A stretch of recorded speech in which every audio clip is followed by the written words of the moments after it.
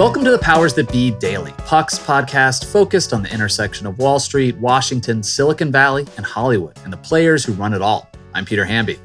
It's Wednesday, June 15th, and today Dylan Byers joins us to talk about the recent trend of news organizations urging their reporters to dial back their use of Twitter. But will these edicts stand with the next presidential campaign fast approaching? We'll hear about all that and more on today's episode of Powers That Be.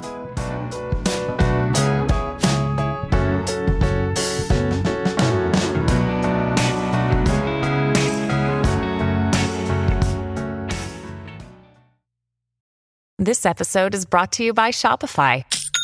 Forget the frustration of picking commerce platforms when you switch your business to Shopify, the global commerce platform that supercharges your selling wherever you sell. With Shopify, you'll harness the same intuitive features, trusted apps, and powerful analytics used by the world's leading brands. Sign up today for your $1 per month trial period at shopify.com/tech, all lowercase. That's shopify.com/tech. Happy Wednesday, everybody. I'm joined today by Dylan Byers. How you doing, Dylan? I'm doing great. I want to pick up with you something we sort of mentioned in the course of our Washington Post discussion, which was a very long podcast last Friday, but I really enjoyed it. I think we pulled at a lot of threads. So CNN's new president, Chris Licht, both quit Twitter and suggested his employees tweet less as he comes into his time as leading CNN.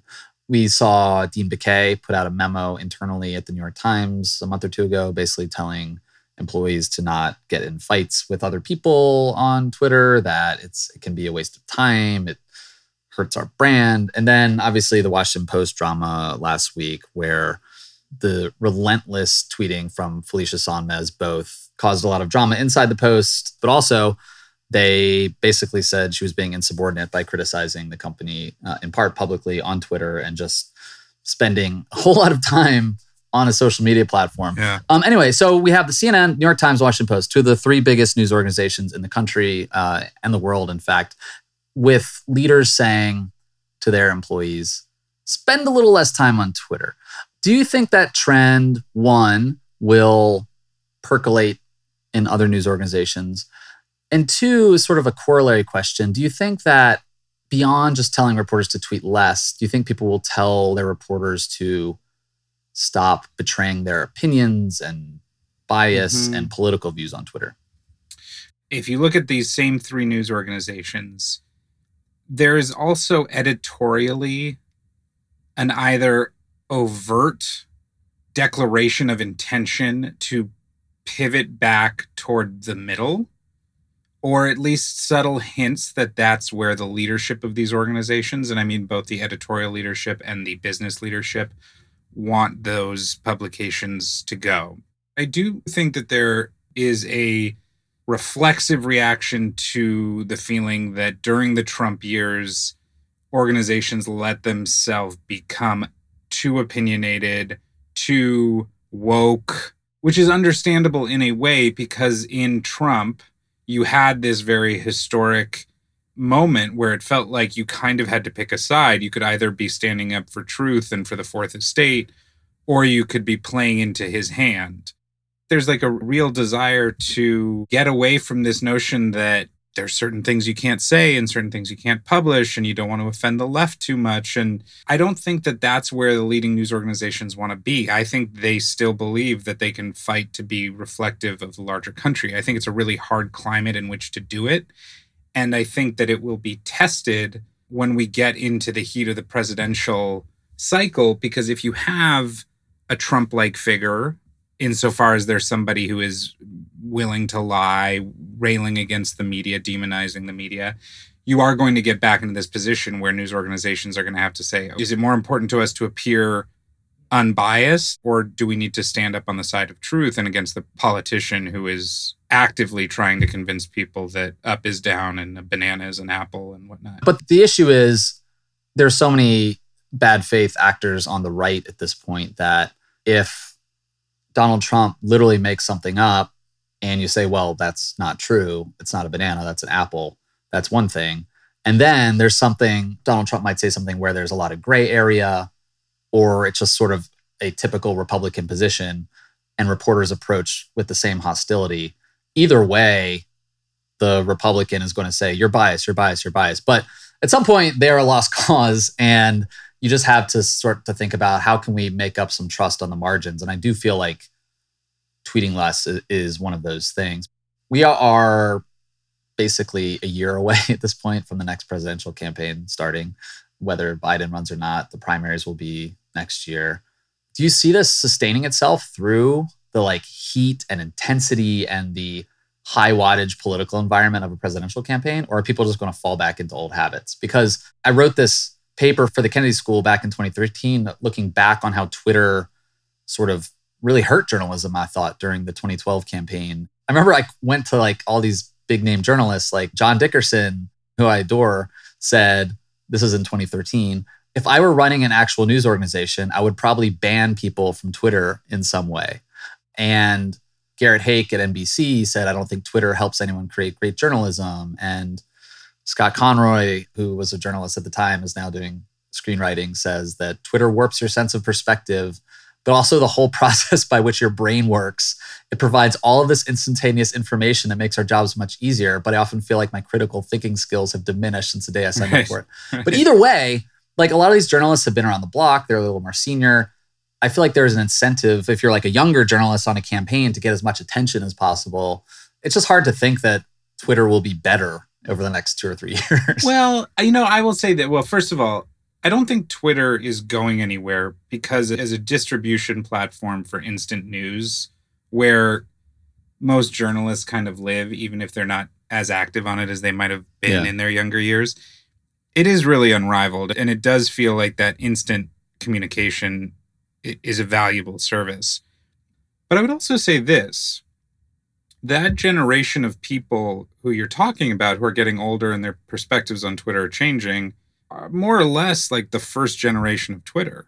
And so I think that if you start to see more and more people as they get older and have more experience realizing that Twitter should be used cautiously and should be used to add value, not just to like throw your 2 cents into the ring and, anytime you feel like you're an expert on something that you're not an expert on, maybe that sets the standard, and maybe that lifts the standard for future young journalists who come into the game and understand, okay, wait a second, the people who have been at this for a while are not reckless on this platform.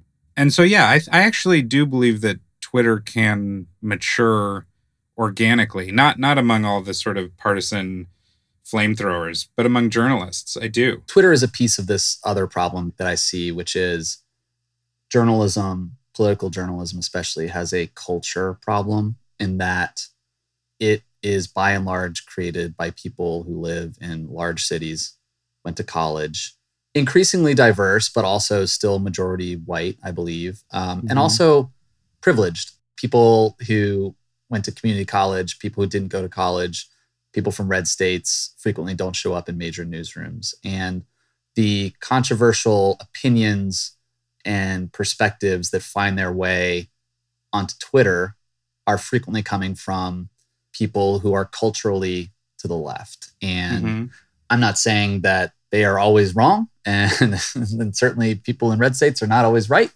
But if I traveled with a candidate or visited a primary state, there were deans of the local press corps in all of those states, or serious veteran reporters in those states. So I could sort of learn from like Adam Smith in Florida or Jay Root in Texas, like people who knew the landscape, like local news journalists. Like since then, a lot of newsrooms have hollowed out. Those journalists have left.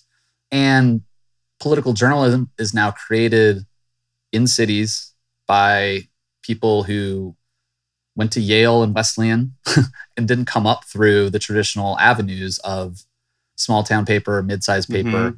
And because of that, frequently you have people who haven't lived outside of New York, Washington, LA. And I just think they have a perspective that it really feeds into Republican criticisms that the press is out of touch, that the press is biased because a lot of reporters haven't fired a gun. A lot of reporters don't go to church. Then there's this like that things start to feel less and less fair if you are not of that worldview. Again, maybe I'm looking at things through a very gauzy lens here, but that's just something I've noticed over time.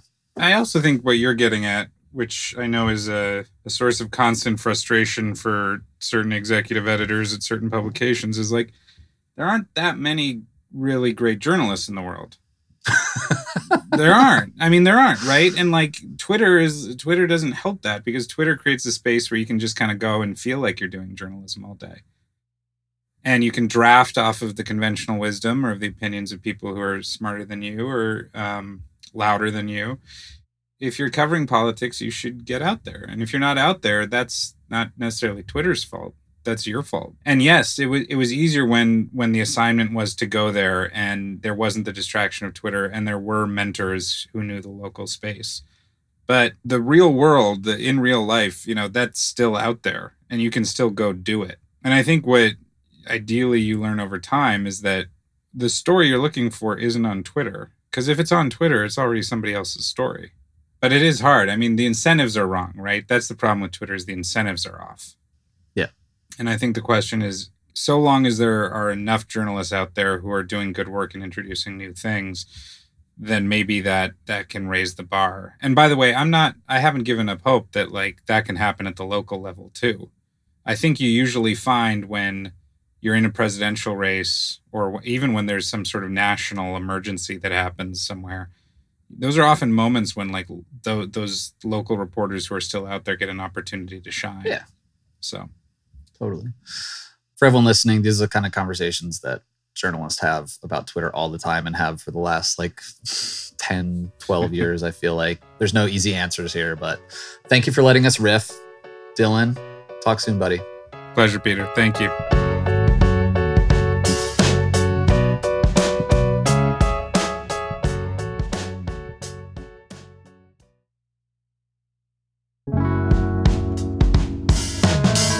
Welcome back, everyone. Now let's take a quick minute to see what's going on with Teddy Schleifer on his beat right now. Thanks, Peter. I have been writing and reporting this week about an obsession of the Silicon Valley, and frankly, Washington, political and philanthropic class. And that obsession is Sam Bankman-Fried. SBF, as he is known by initialism, is the founder and CEO of FTX, the crypto exchange that is sort of a competitor to Coinbase and is a brand that's sort of omnipresent all across society right now. It's in TV. Like I was saying, it's FTX. It's a safe and easy way to get into crypto. I don't think so. And I'm never wrong about this stuff. Never. Sam has become a bona fide celebrity. And like many wealthy people before him, Sam, who's only 30 years old, is developing an interest in something that I'm obviously interested in, and that's media. Sam has become a philanthropic power broker. He's spending ungodly amounts of money on house races and on his charitable enterprises. So let's say that you have $100 and you want to figure out what you can do with it to help the world. Earning to Give is thinking about which causes, which charities save the most lives per dollar. This $100 can go as far as it possibly can to help the world. And he, in recent months, has quietly started a new mission to try to do a better job at agenda setting, to do a better job at framing the news. Obviously, this is not a new story, right? Laurene Powell Jobs is the majority owner of The Atlantic. Mark Benioff owns Time Magazine. Jeff Bezos owns The Washington Post. Sam is doing something a little bit different. So Sam's main issue is pandemic prevention, basically setting up government bureaucracy that can prevent not COVID, but worse COVIDs, like a COVID that's more lethal than this COVID, but just as infectious.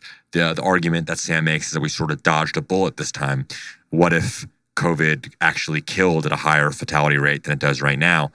And how do you prevent that in the future? It's not just through electing different politicians or electing different people who can be swayed by Sam's lobbyists. Part of it is about educating the American public about the issues that Sam cares about. Now, of course, this is like Sam asserting his power as you make donations to ProPublica, which he did earlier this year with $5 million to finance pandemic reporting.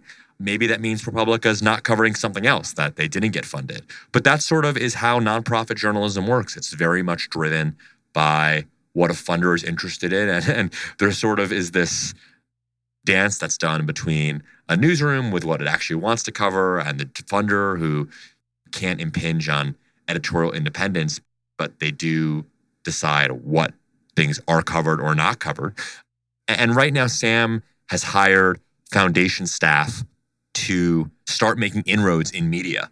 He's basically out there talking with nonprofit newsrooms. He's out there looking at for-profit investments too. Like, I don't think this is necessarily only going to be charity journalism here. Clearly, Sam understands there's just a lack of reporting about like existential risk. It can be kind of heady stuff, writing about future pandemics that don't exist, monkeypox or otherwise, or nuclear proliferation. These are the things that the New York Times is not covering every single day. But niche audiences have a platform, and Sam is trying to create that platform. So more to come here, Peter. For folks who are interested, check it out at puck.news for the latest reporting on Sam Bankman-Fried, media mogul. Thanks so much for listening to another episode of The Powers That Be. As a reminder, The Powers That Be is the official podcast of Puck. We'd like to thank Ben Landy, Liz Goff, and Alex Bigler for their editorial and production guidance. If you like what you hear, please share with a friend. It really helps us keep delivering the inside scoop that only Puck can offer. Follow us on Twitter at Puck News. I'm Peter Hamby. See you tomorrow. This has been a presentation of Cadence 13 Studios. Please listen, rate, review, and follow all episodes wherever you get your podcasts. The Powers That Be Daily is executive produced by John Kelly, co-founder of Puck, and Chris Corcoran, chief content officer and founding partner of Cadence 13.